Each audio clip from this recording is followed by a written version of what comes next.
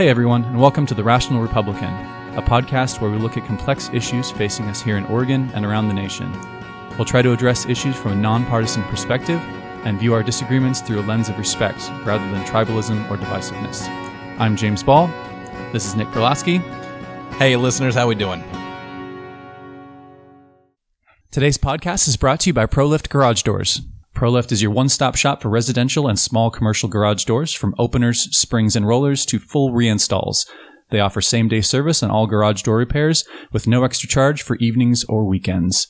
Serving the greater Portland metro area, call today and set up your free estimate at 503-558-6349 or at proliftdoors.com/Portland.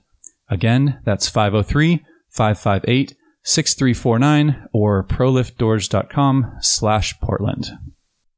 A quick update before we get started. In the episode, we talk about how Alex had submitted his application to become the treasurer for the Oregon Republican Party and then had withdrawn it. Well, this was recorded on the Wednesday before the convention. The following Saturday, a few days later, there was some parliamentary stuff that happened, and Alex was actually nominated from the floor of the meeting, and he was elected 52-50. So Alex is now the treasurer for the Oregon Republican Party. So congratulations, Alex. And with that, we hope you enjoy the episode. On this episode of the podcast, we have Alex McHaddad. He is the former chairman of the Union County Republicans, and that's my third attempt at that, and I still butchered his last name, which is silly because I've known you for a couple of years now. So I apologize for that. Say it for the listeners. How do you pronounce your last name? My family always pronounces it McHaddad. McHaddad. Okay. Yeah, kind of the anglicized way to. I don't know why I just have a hard time with that.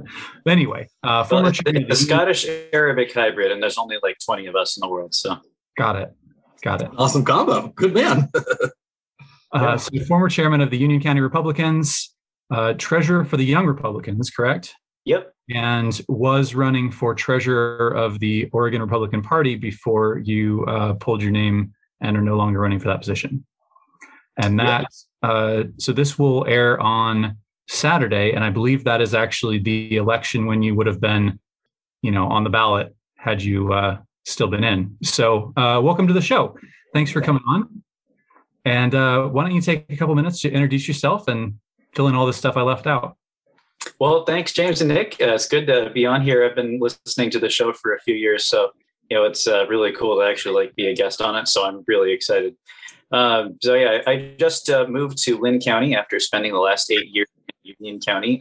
The last year and a half I was there, I was elected chair of the Union County Republican Party, and that was a pretty great honor to be able to make those relationships and connections over time and be chosen for that position. And I think I got a lot of really good work done.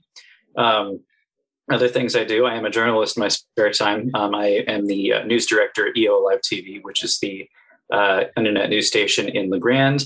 Even though I live in Linn County, a lot of that's remote, so I still do news stuff over there. I'm the treasurer of Young Republicans of Oregon. I just got involved in Linn County Republicans. Then I've moved over here. Way back in the day, I was the president of the EOU College Republicans, and that's kind of how I got my start in Republican politics in Oregon. 2014, I moved to La Grande from a little town called Los Angeles, and decided to see what it was like, and really got addicted to the Oregon way of things, I guess. And that's kind of what I've been doing. I've spent the last 8 years working on campaigns all over the place, some presidential campaigns, governor's races, that kind of thing. And, it's been an interesting ride. Yeah. I ask if you were at Eastern Oregon, were you like a poli-sci or government major or anything over there? Yeah, so at EOU, I double majored in public administration and politics, economics. The first cool political office I held is that I was the student member of my community college's board of trustees, and I got turned on to the wonderful world of public administration, which is all about the nuts and bolts of public policy. You learn how to write budgets and fun things like that. So that's what I realized I really wanted to do. So currently, my day job is that I am a city manager. I'm the city recorder of the city of Sotaville. So all it paid off. Have you considered running for Metro Council? Yeah, it's a little far away from Linn County, unless I could, register to vote at one of your houses. I guess it's probably not going to work out. Well, I just wanted to say I appreciate you being involved in the party. I think that's kind of taken not take advantage, but a lot of people who say they're involved are not involved in the party at all. And I think that that's an integral part of being an activist in not just in Oregon, but in general. I know Nick and I know a lot of Republicans who've kind of given up on the party. And, every time something crazy happens, I take a deep breath and I remind myself, this is why I'm involved, is because if I leave, the only people left are the ones pushing this stuff. So you recently withdrew your interest in the ORP Treasurer position.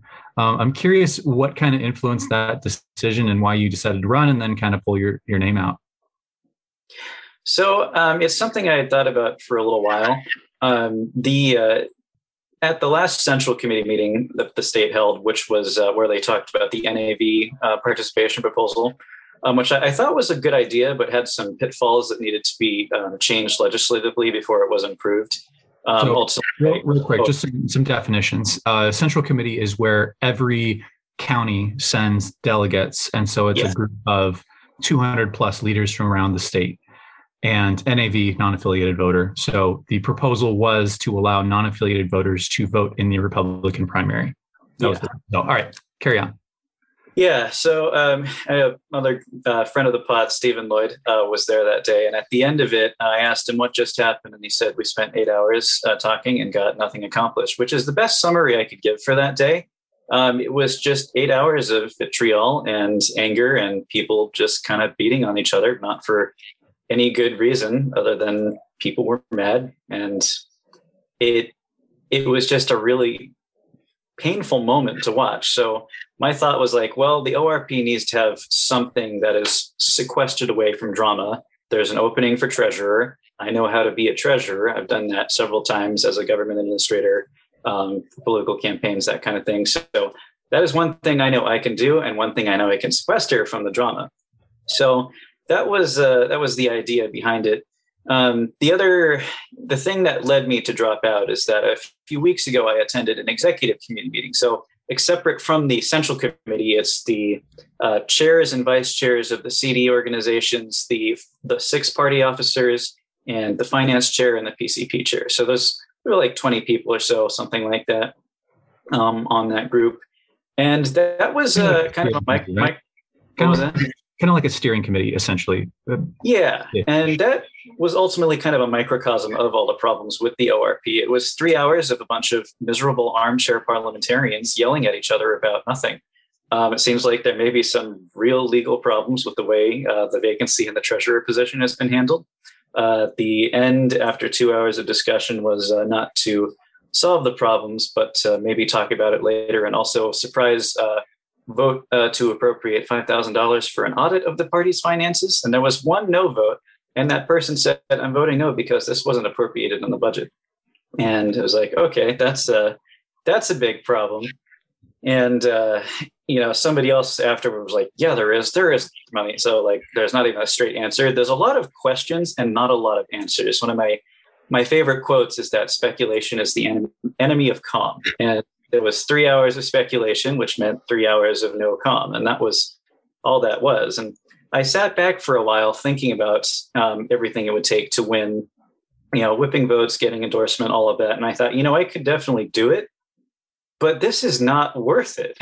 Like, if this is what it's going to be a couple times a month, maybe once every week, for as long as it goes on, it's just going to be a bunch of miserable people berating each other. Like, if I spent the next 8 months watching paint dry, it would be a better service to the party than whatever this is. So I was going to say Armchair Parliamentarians was actually the name of a ska band that I was briefly a part of in undergrad. So it's funny that you referenced that. All in good time. Find us on Spotify. No, just kidding. No part of that is true. Don't do that. But I was going to say, was there is there another candidate who had also put his or her name forward that you're like, this person, also kind of like has a good grip on stuff and is really going to be able to make steps forward for the party? Or was it just that for you yourself to go through the process at this point in time and see the maybe less than whole amount of work that you'd be able to get done, or less than, Sisyphean progress you'd be able to make? You just said, maybe 2 years or 4 years from now, it would be better time of my use, because if you're obviously willing to put in the work, but you want to make sure that you're going to be able to get the results from it, and you're not just kind of shouting into the wind or something like that. Was it one of those two, or? It was kind of a mix of both. So the one person who has officially filed is Carol Williams. She's a Central Committee delegate from Marion County. In all of my interactions with her, she's been a really wonderful person. She's got a lot of experience as a bookkeeper, so she's going to have no problem keeping the ORP's finances up to snuff. I think she's going to do an excellent job in that role. I know, was it at the Central Committee meeting James and I were at last summer? Yeah. There was I had a motion a couple of days before the meeting. A couple of recalls had been announced against 2 Republican senators. So during the kind of open forum part, I came up with a motion to say, hey, can the ORP put out a statement saying we oppose the recall of all incumbent Republican state legislators? And it was killed with like 90% of the vote, because the 2 people who were under recall were the senators who had just introduced Senate Bill 865. And I was faced with the looming specter of having to fight 2 recall elections rather than build up the party and prepare for other elections that were upcoming. I was like, okay, if the ORP can take a stand and say, hey guys, no recalls, they would stand down. The motion failed by like 90%, something like that. That would be about my time. James might have a different estimation, but it was pretty resounding to kill the motion.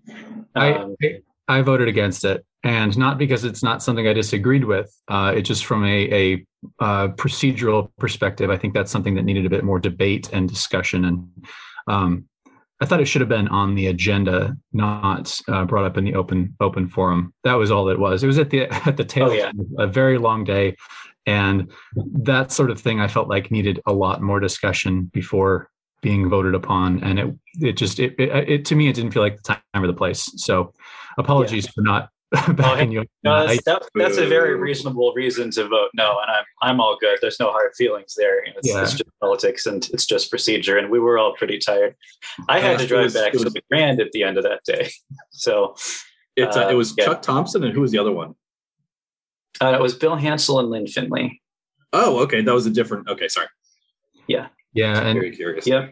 So after that meeting, Carol was one of the people who came up to talk to me and go, hey, that's a really good thing. We need to be opposing the recall of these people. And she, helped prompt the Marion County Republican Party to put out a statement saying that they oppose recalls but recalls of our state legislators to kind of discourage those people. So that was a really great thing that she did. And I'm very thankful that she did that for Eastern Oregon. So when it comes to evaluating her as somebody who can be a good leader, every interaction I've had has been very positive, and she has lots of experience. The reason is that I thought I could contribute something as treasurer beyond just being good at bookkeeping, given my professional background, was I wanted there to be somebody under 30 on the executive committee. I thought that would be really cool. I think Dallas might have been the youngest one there at 36, maybe Jessica Davidson or Kevin Moss, but there's nobody under 30 up there that I understand. And I also wanted there to be somebody from outside the I-5 corridor serving as an officer.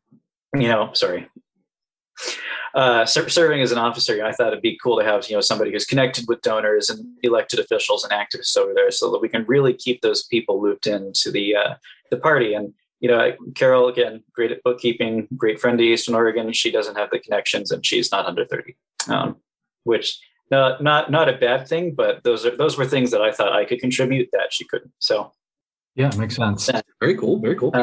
But then beyond that, it was just seeing that dysfunction and going, goodness, there are so many better things I could be doing with my time. Carol's going to take care of the books. I'm going to find a campaign to work on. I will work with Lynn County Republicans where I'm now with PCP, and that'll be what I'll be doing with my time. So, that was what drove my decision, was just watching the dysfunction there. An abundant majority of the executive committee just seemed more concerned with opposing Dallas than opposing Tina Kotek. So it's like, great, I'm going to go somewhere where that's not the goal. One of the frustrating things about party politics is that it's all bottoms up. There is no strong leadership by design. And I don't know, maybe the Democrats have a better system. Or I think the design is similar, but maybe they have a bit more authoritarianism in their blood, that they are okay with one person calling the shots. But you're basically at the county level, You sign up to be a precinct committee person, which is trivial. Everyone should do it. And then the PCPs elect delegates. The delegates then represent the central committee at the state level. And so it's a little bit different how you get the executive committee, because you have the CD chairs, the congressional. I'm actually not entirely sure how they get chosen. Oh yeah, but that's to explain. What's that? At the presidential delegate selection committee every 4 years, that's when the CD officers are elected for 4-year terms. Okay, got it. So they, I mean, just for the listeners, they serve a similar function as a sort of like a county chair, except it's for the congressional districts, and there's really no county. They just are a leadership team that serves on the executive committee. But what you end up with is the chairman, who is supposed to be leading the party, really is at the mercy of the group, the collected body, I guess.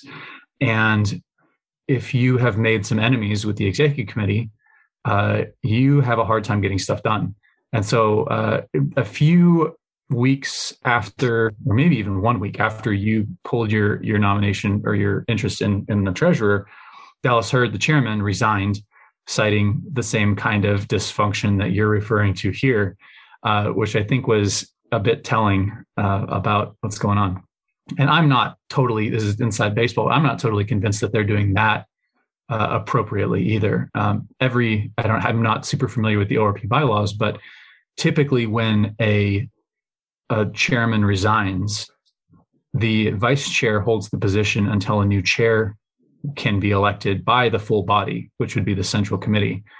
I think what they've decided to do is just take the vice chair, shift them up to chair, and now they're running an election for vice chair, which I don't believe is correct. But again, what do I know? I lent out my Robert's Rules book, so I'd have to. But it just shows that what's going on there, and it's very frustrating. But like I said, my thought process is I can be that voice of reason, kind of like what you were talking about, what you were trying to do. I can stand in the gap and kind of be one more voice of just not whatever the opposite of dysfunction is. Function. Yeah. Anti-dysfunction. I would hope. Yeah. Alex, I was kind of curious. You had been the chair of a county party that's certainly a lot more rural than what James and I are used to in Multnomah County, where there's a lot of obviously urban interests. I'm in Washington. I'm sorry? I'm in Washington County now. That's there you go. But a lot more than kind of what we're used to. And I was kind of curious for your thoughts on what it was like to manage to run a party where we're interested in, as Republicans, and putting forward good policy, moving Oregon forward, getting businesses to move here, getting taxes lowered so that the state can become affordable. You see counties all over the place trying to join Greater Idaho and state of Jefferson and all stuff like that. But as a more rural community, I would perhaps stereotypically and perhaps misinformedly assume that a lot of the folks out there are more likely to be, farther to the right, diehard Trump supporters, stuff like that, versus, although we frankly have a fair few in Multnomah County ourselves, and I think there's a lot of them in leadership positions at the county GOP. But I think that there might be a lot more interests with the farther end of the party than more the centrist end of the party.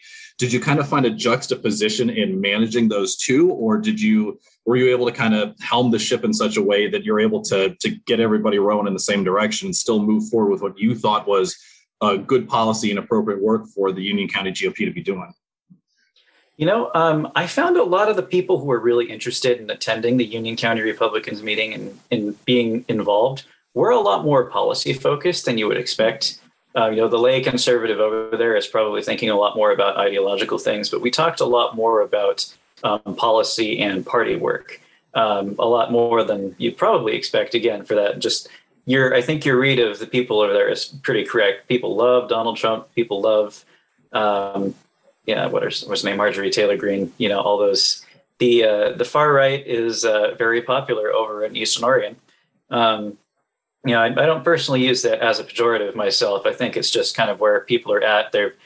especially in rural Oregon, Democratic policies and federal policies has just been hammering the place for decades. Like, yeah, of course people are going to be as far to the opposite of whatever that is. That it's kind of a no-brainer that people voted for Trump because Trump was like, hey, timber's cool, things like that. Farming's cool. They had 8 years of Obama and they were like, his farming policies are miserable. So yeah, whatever the opposite of that is, we're going to go for. The rhetoric was just kind of there to get people interested in adopting policies and supporting candidates whose policies were helpful for the area economically. I know, there was still a bit of interest in principle. If you remember, James and I were both at the immigration caucus of the platform meeting. And what we did was, we have this vision of the platform just being a statement of principles rather than, a very long list of things we want to do. Yeah, exactly. Yeah. I was, after I went there, I gave my report. Here's what we do. And everybody's like, yeah, that's great. We should be simplifying things and making it easier to understand. They weren't like, oh, what did you do to X, Y, and Z thing? They're like, great, this is awesome. This is what we need. The county party had its own platform itself that, again, was very, very conservative. But we wanted to be able to vet candidates who came to ask us for our support. And I think that's the reason the county wrote its own platform. But at the end of the day, we were still very policy oriented. One of our PCPs, my replacement was the mayor of Elgin forever. So he's a very sharp policy guy. One of our county commissioners was a PCP. We had, scientists, people who work for USDA, just really people from all stripes who are in their day jobs usually have very technical things that they do. So when it came down to go, okay, what kind of candidates should we support? What kind of policy should we be supporting? A lot of the conversations at the central committee meetings ultimately came down to policy rather than rhetoric. So that's awesome for two reasons. The first of which is a shameless plug because James and I and a couple of our friends had done an episode on here in which we eviscerated the ORP platform for being both very arduously specific for stuff that it has no reason being specific about, but also because it, I don't think, really represents where a lot of the Republicans in the state of Oregon are. And we just need a statement of principles, kind of like what you're talking about. If it can't fit on the back of a postcard, it's probably too specific for a state party guiding philosophy. But the second reason is if I could, I would get your entire answer just plastered on a bumper sticker and just pasted around, because I asked the question the way that I did, because that's, I feel like, a pretty common view, certainly in Portland and perhaps in Multnomah County and kind of on I-5 down into Salem and into Eugene and whatever, that there's this amount of dismissiveness of folks east of the Cascades because, that's, a more sparsely populated part of the state. And that's all they're interested in is their own farms. And there's not a lot of, depth or heft for policy. If you want policy specifics, you need to talk to people in Salem. You need to talk to people in Portland. And it's exactly. Yeah. You get that arrow because we get that all the time in Portland and in Multnomah County. And it's like, it's such sure that James and I did not vote for Donald Trump. And there's a lot of individuals in a lot of different parts of the state that, I say the state, I'm not in Oregon, around Palm Springs. You can see all the sun behind me. That's not Oregon. We don't have that kind of stuff. But there's a lot of folks in Oregon who did vote for Donald Trump. And it's so easy to just dismiss out of hand anybody who supports Trump or any of the conservative policies as somebody who's not serious as a public policy thinker, when in fact the exact opposite is true.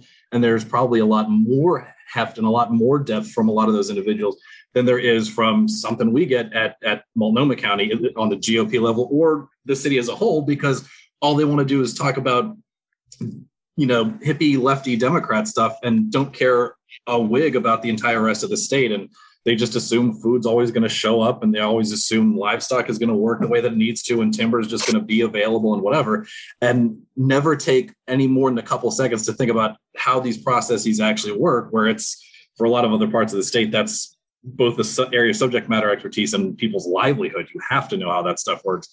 So it's interesting, and it's refreshing to hear you say that there's a lot more policy heft than I think a lot of individuals in Portland would assume. Oh, yeah. Like, we can point to one. We had an event for Christine Drees, and she came out and we wanted to get some people there to meet with her a few months ago. And the big topic of conversation, it probably took up about half the time possibly, was like wolf policy.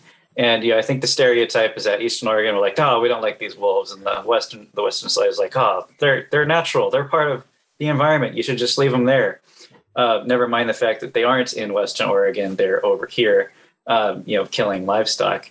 The thing that was brought up were a couple of problems. One is that the wolves are here, they're killing livestock, they're killing animals. Occasionally they kill people. That's a lot more rare, but still they're killing livestock. When they don't kill livestock, when there is a kill, it's usually around a lot more cattle, and the trauma will actually harm the cattle beyond the point of usability in a number of cases, especially if a cow is pregnant and there's wolves in the pen and they're being chased around. That pregnant cow will miscarry. Like it's very rare that it doesn't. So right now there is a state compensation fund. I think it's like $400,000 or something like that to compensate just for predation. So a cow has to die. It's not a cow was injured or sustained trauma that ruined the animal as a result, or a cow miscarried. It's just the cow died. And also the discretion about whether or not it was a wolf is left to an ODFW employee who can, apropos of no evidence at all, go, no, it wasn't wolf kill. And that is the limit of the accountability. It's just whether or not they want to report it that day. So, Bobby Levy, the state representative over there, had a bill this session to increase the fund for $1 million over the biennium from the $400,000 it currently is at. And I saw a letter somebody sent to Vicky Breeze Iverson going, you shouldn't do that. Farmers lie about how many cattle are killed. They don't even need $400,000. Like, oh, that's great. What's really happening is the state is being misleading about how many wolf predations there are and just how bad the scale of the problem is. And that is problematic. Wolves are even in the Grand Ronde Valley where everybody is over there. They come down in the valley. Wolf packs are there. They go in. They hunt livestock. And they're in the hills. Even Mount Emily Recreation Area is the big fun place where people like to go hiking right next to the Grand. And there are wolves on that hill. So people also call us crazy for being so nuts about guns. Well, there are predators in your daily life. So of course you're carrying a gun around all the time. There might be a cougar showing up in your backyard. You go up into the hill just for a little hike. You might see a wolf. You might see a bear. Of course you're carrying a gun. Like, moving in Lynn County, I haven't really had a need to bring my gun out a whole lot because there's no predators around here and it's a pretty safe neighborhood. I was carrying all the time in Eastern Oregon because I was out and about often enough in places where there are predators that, it made sense to have a firearm. And the situations where you would possibly need one they're just a lot more rampant over there. So, yeah, that's the juxtaposition of policy and conservatism. Interesting. For Eastern Oregon. And I'm going to go out on a limb and say they probably did not increase that to $1 million. I'm going to have to go look at the appropriation again. I think it failed, but I'm not sure off the top of my head. Okay, I'm just guessing.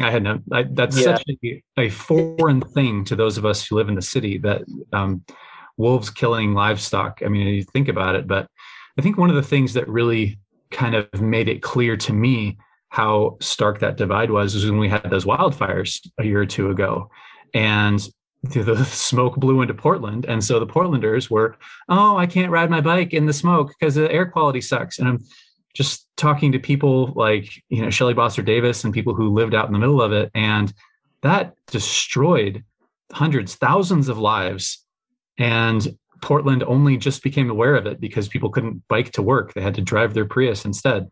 And I'm just like, what a self-centered, group of people that you only care about something because it ruined your commute and your air quality, which, air quality is important, but compared to what people were dealing with just to the east of us, it was nothing. But that's what it took to make Eastern Oregon problems, visible to Portlanders, was air quality.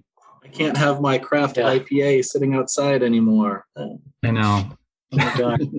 Yeah, in the summer we call that Tuesday. That's just basically 3 months of smoke you get. It's lots and lots of fun to live through. Yeah, my previous government job, I was the manager of Oregon's only translator district. So they operated television towers in Northeast Oregon. And one summer there was a fire on that mountaintop. So we were about to lose, millions of dollars of infrastructure, not just used by the television station, but also by OPB, the Oregon State Police, USDA, like several radio stations. It was a lot of the ISP that served, wireless internet for east of the valley. Like all of that gone because the forest land up there is just managed so poorly that things just burned down. And, in one day we might have almost lost all of it.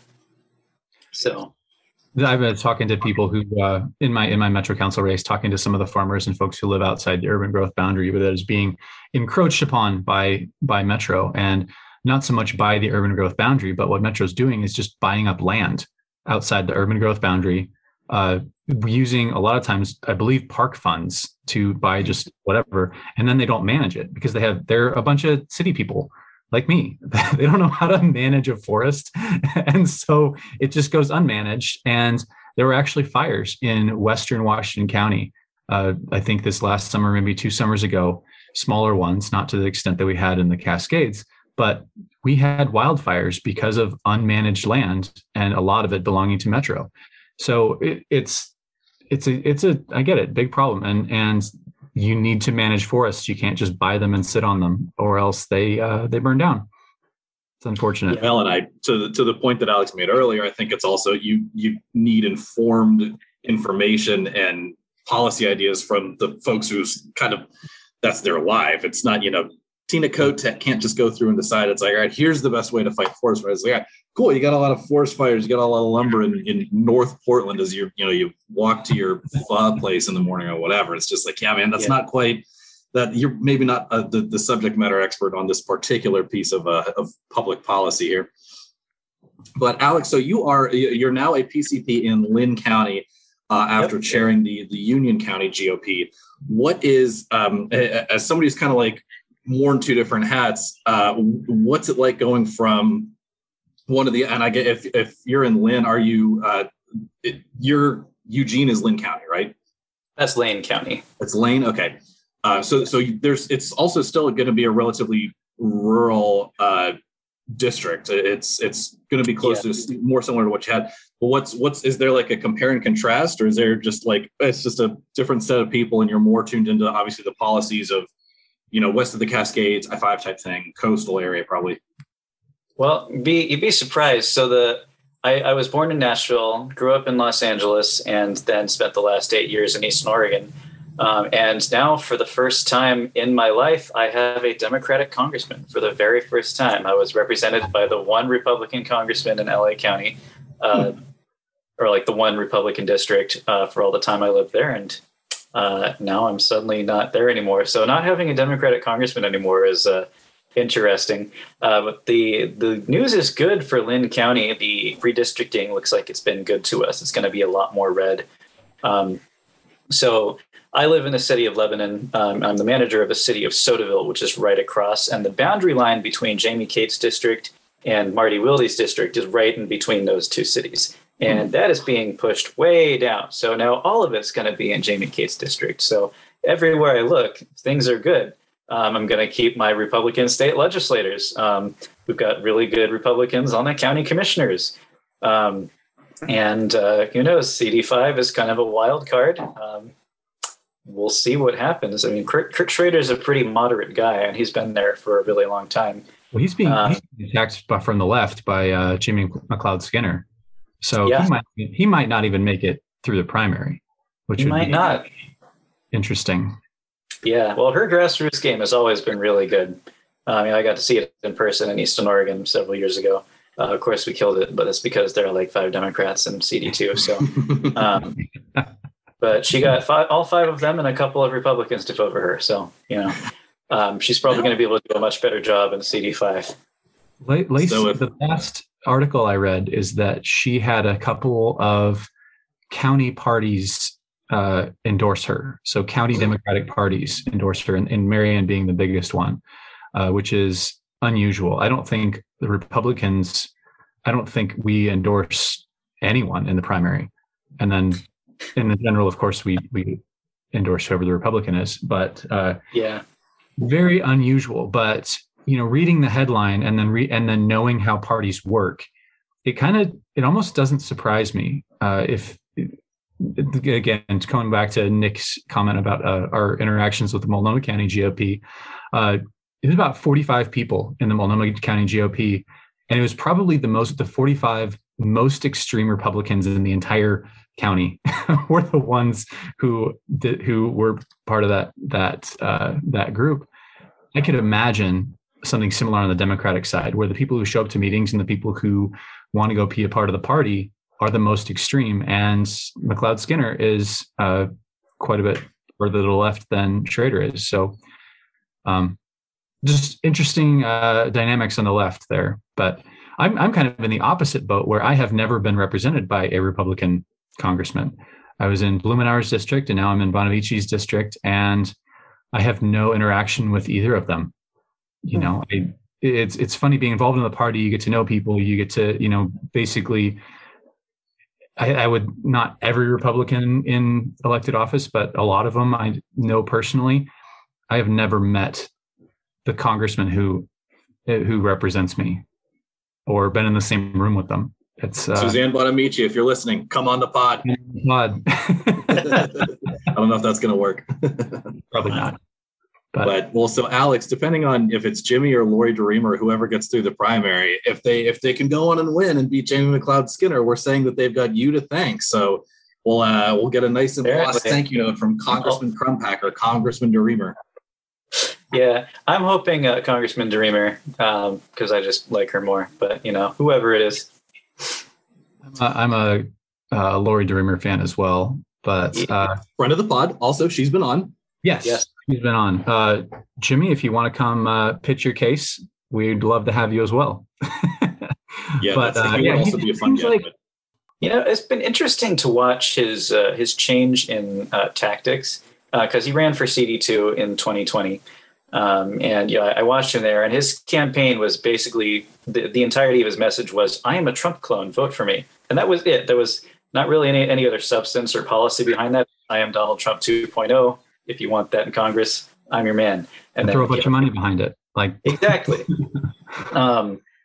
He gave the speech at Linn County Republicans last night, and it was completely the opposite of the way he was talking. He's still presenting as conservative, obviously, but it was less about I am Donald Trump 2.0 and more than I'm Jimmy and I believe the things you believe.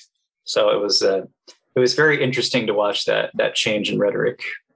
Yeah, interesting. And speaking of, he's another one of those guys who's not involved in the party at all. I don't even know that he's a PCP. I've never seen him at meetings. I don't see him around. It makes it difficult to support someone who has never been around, who just flips a switch and all of a sudden they want to go run for Congress. So I'll, in the spirit of at least moving on from Duncan on Jimmy, not that I'm not supportive of Lori DeReamer if I were voting in her district, but I think, James, that's actually a really good point. Is if for somebody that's not involved in the machinations of the party and somebody who doesn't maybe have those relationships with some of the grassroots, Alex, again, as somebody who's now been involved in 2 county parties and has run one of them, what's some of the things that you learn and pick up and kind of figure out how to do? I mean, is it solely about building the relationships? Is it solely about having something on a CV where you say, look, I show up to stuff, I'm involved? Or what are some of the benefits we say this all the time, anybody who listens to this podcast, go be a PCP, find a way to get involved. It's not just about running for Congress or running for governor. You have to do stuff at this level and then kind of work your way up. But why do you feel that that's important to go do that? I was always at a town hall for a representative over in Northeast Oregon, Bobby Levy, the other day, and somebody asked her, what can Republicans do to win? And she said, vote Republican. And I was like, no, that's 1% of it, maybe. You have to volunteer Republican. If you really care about getting good people with good policy elected, you have to make phone calls and you have to knock on doors. Otherwise, they aren't going to win. Field wins elections. Sometimes you have a lot of earned media that wins you elections. Sometimes, usually not the case.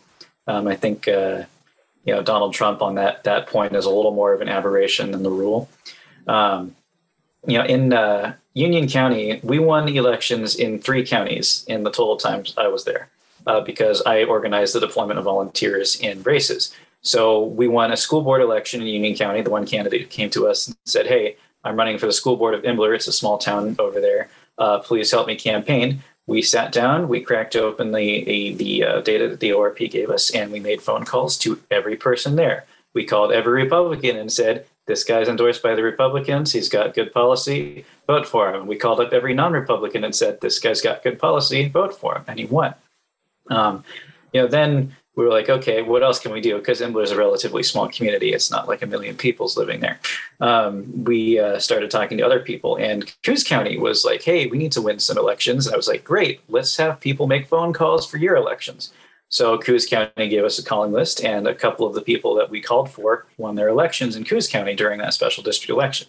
And then we deployed volunteers to make a few hundred phone calls during the the Newburgh School Board recall, and we helped turn the tide over there. So I don't remember what the balance of that was, but you can attribute probably 200 of those yes votes to us calling people and making sure that they vote and support the candidates who are trying to be recalled. So that's really what you get to do as a PCP, is that you get plugged into an organization that has the capabilities to turn elections around, as long as you're willing to put in the work. A lot of the people at Union County Republicans didn't really want to sit there and make phone calls all day. But the people who did ended up sitting down and doing it, and we were winning elections. We would go to county fairs, and every single fair that summer, we had a Republican booth, and we were talking to people about what the policy stands for, letting them know how they can get involved, helping people register to vote, that kind of thing. So that's what you get if you're going to be a PCP. You just have to make sure your county party is willing to do something. And if your county party leadership is a little ambivalent, you can go, well, hey, here's something I want to do. Can we make that happen? I want to, help somebody who's running for city council who is conservative in my town. Can I have the county's voter data for that city and, make those phone calls and get a few friends together to run, that kind of person. So that's the big benefits, I would say, that come from being a PCP, is that you are the foot soldier of the party. You get to go there and you get to make decisions and get things done. I guess the other thing is a little more rare, is that PCPs are in charge of appointing vacancies in the legislature, and in counties with partisan county commissioner races, you appoint the vacancies on your county commissioners if they're in that party. So you get a lot of power as a political person. If your senator or your state representative or your partisan county commissioner becomes vacant, you're in charge of appointing their replacements. I would say that's absolutely right. Just to add to that, though, on an individual level, I think it just shows that you are willing to be a part of the community and not just do stuff for your own benefit. I mean, every politician, I think, to a certain extent, is doing it because of ego or because of, they want to see their name in the paper. But if you're a part of your party, at least you know people and people know you, and the people who matter at least have heard your name. And, I'm talking to people running for governor who have never done anything for the party, and they think they're just going to go jump to the highest level. I mean, you have no idea what you're getting yourself into. And being a PCP is step one to figuring that out. So I see it as the baseline. The number one thing that you should do if you want to be involved in politics is become a PCP. If you ever want to run for elected office, if you ever want to do anything politically, that's how you do it. Yeah. So very true. I agree. Jimbo. On that note, I'd add, the other good place to go is for your cities and your local governments always have committees that are appointed that they need people on. The thing that makes me really mad about the candidates who have no government experience is like, oh, I'm a total outsider. Okay, so you're telling me that every single local government board, committee, commission in your community is 100% fully staffed. It would be the only one in the state. You are not doing anybody any favors by running for governor instead of volunteering on your parks budget committee. Like, that's something you need to do. You don't need to run for governor. You need to sit down for a meeting every year and vote on a budget. So, and it's boring. It shows that you can get through the boring parts of being I've complained about this in the past too. Everybody wants to go to protests. Everyone wants to make a sign and go yell at people. That's not where change is made. Change is made at your city council meetings, at your parks budget committee meeting, and it's boring. Change is boring. Making a difference is boring, and you have to, show that you're willing to do the boring part if you want to go run for governor or Congress or fill in the blank. So I have a hard time supporting candidates who have no government experience. And I mean, PCP is the bare minimum. So yeah, anyway, we are Here. running a bit short on time. Nick, did you have one other thing you wanted to say? Did I cut you off? I was going to say exactly that. And again, I like, we've got several bumper stickers already made. May your words ring true, both of you guys, because that is absolutely, could not have said it better myself or been more informed myself about how important it is to go through and do all these things. Listeners, and I guess viewers, since we're on viewer, there's usually like 3 people who watch on YouTube, but we're on YouTube. Go be a PCP. If you live in Oregon, go be a PCP. But we are coming up here at the end. Alex, we have one question we always ask our guests at the end of the show. Who is your favorite Republican and why? So the 2 ones that I would have to go for would be Jeb Bush and Dennis Richardson. So I was an intern on Jeb Bush's campaign in 2016, and he was the kind of policy guy who had an answer for everything. Just any question you could ask him, he was like, yeah, here's what we can do. And I think that kind of, you heard him during one of the debates. He was asked something about regulating like fantasy football, and he had an answer because that's just what he's thinking about. And Chris Christie was like, wow, you're dumb. We got ISIS to think about. Don't talk about fantasy football regulations. Well, okay, that wasn't the question, but it might be the question. So like, that was cool. Being so entrenched in the world of policy that you have an answer, pretty big. Dennis Richardson, he's the closest thing we'll get to a Republican statesman for our generation, I think, for a while. I'm really hoping we can pull off a governor's race this fall, but that's going to be a tough one.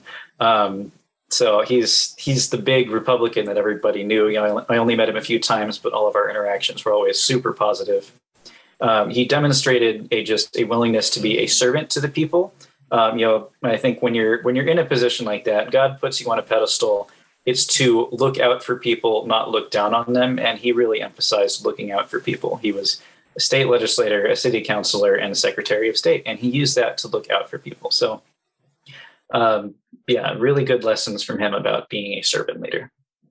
Awesome. And lessons for all of us. Thank you again for coming on the show. This has been a lot of fun talking to you about the minutia of the ORP and becoming a PCP. So Thanks again. And listeners, we'll talk to you next time. You're welcome. See you later. Thanks, everybody. Thanks for listening to the Rational Republican Podcast. Your hosts are James Ball and Nick Perlosky. The show today is brought to you by ProLift Garage Doors of Portland, serving the greater Portland metro area for all your garage door installation and repair needs. If you'd like to get in touch with the show, you can email us at james@jamesaball.com or follow us on Facebook, Twitter, or Instagram. You can find our episodes at jamesaball.com, Apple Podcasts, Google Play, or wherever you find your podcasts.